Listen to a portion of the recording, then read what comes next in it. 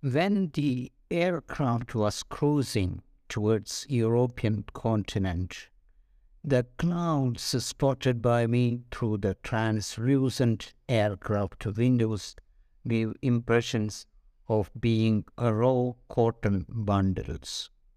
The thought that a similar trip 100 or 200 years ago would have taken not a few hours, a few, but a few months, if traveling on a ship or boat, made me marvel at the genius of the Wright brothers who made this technological feat a reality.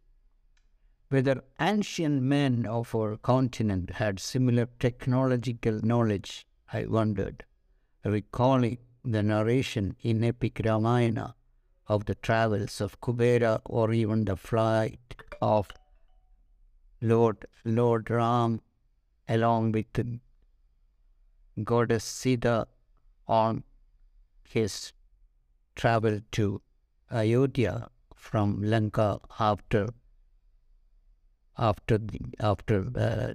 war, after winning the war against the Daman Ravana.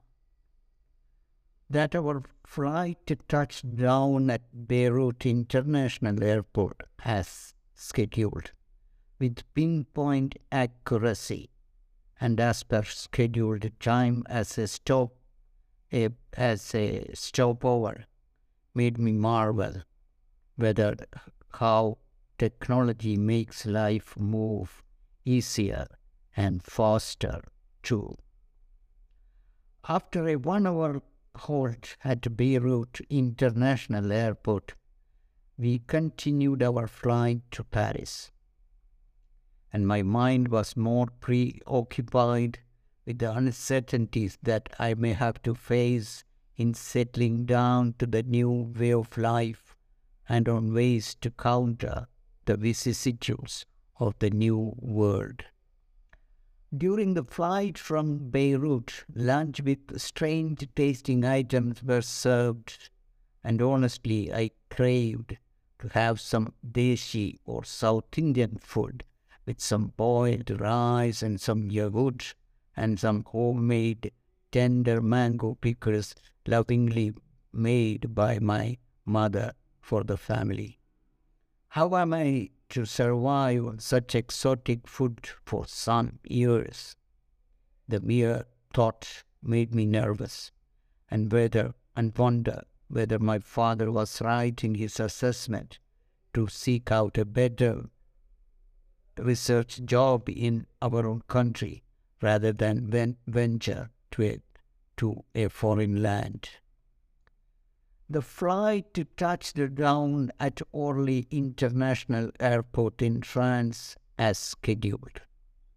And when the announcement was made over the public announce system in the airport, that I realized that the local time announced in English and in French and the time on my watch were not matching. The announced time was about 3.5 hours behind Indian Standard Time that was being shown on my watch. So I made a saving of about 3.5 hours while traveling about 10 hours towards the European continent. I was to learn later that this time difference between French and Indian time standards could go up to 4.5 hours in summer months, when the authorities here advance the clocks by 1 hour to save power or electricity consumption, taking advantage of the longer sunny days in summer. To prevent any further confusion and to adapt to the life in the new continent, I quickly adjusted the time in my time machine and started walking straight to the baggage collection area, as indicated in the signboards hung around the airport arrival lounge. The whole atmosphere and settings of the airport were far more stylish and modern compared to the Delhi airport. And this was understandable, since France was considered one of the richest countries then, while India was considered as one of the poorest in the world in world rankings. That Indian currency cannot be traded internationally may be a reflection of the poor state of the economy of India, I murmured silently.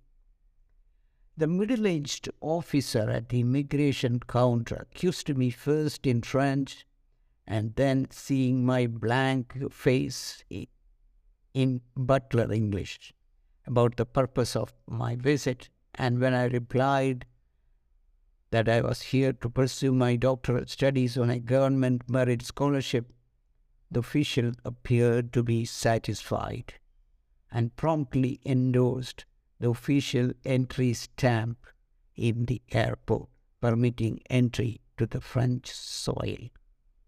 After collecting my baggage, I boldly walked through the nothing to declare, rien à déclarer board hung in the airport arrival zone, under the facial expressions of some officers keeping a watch on the passers-by reeked of some degree of skepticism. One gentleman followed me some distance and, stopping me on the way, blurted some words in French language and took out from his coat pocket an official identification card, mentioning or indicating that he belonged to the French government customs department.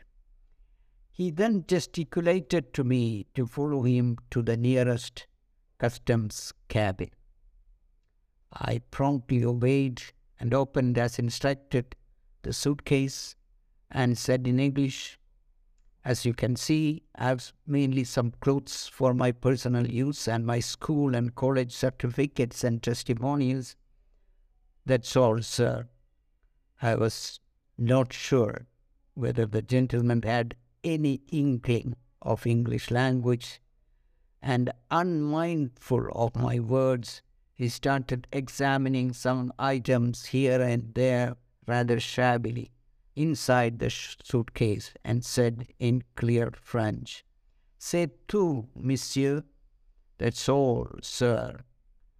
Cleared of the customs hurdle, I sauntered my way, dragging the heavy luggage to the outside of the airport, scrupulously following the signboard "Sortie," meaning exit in English.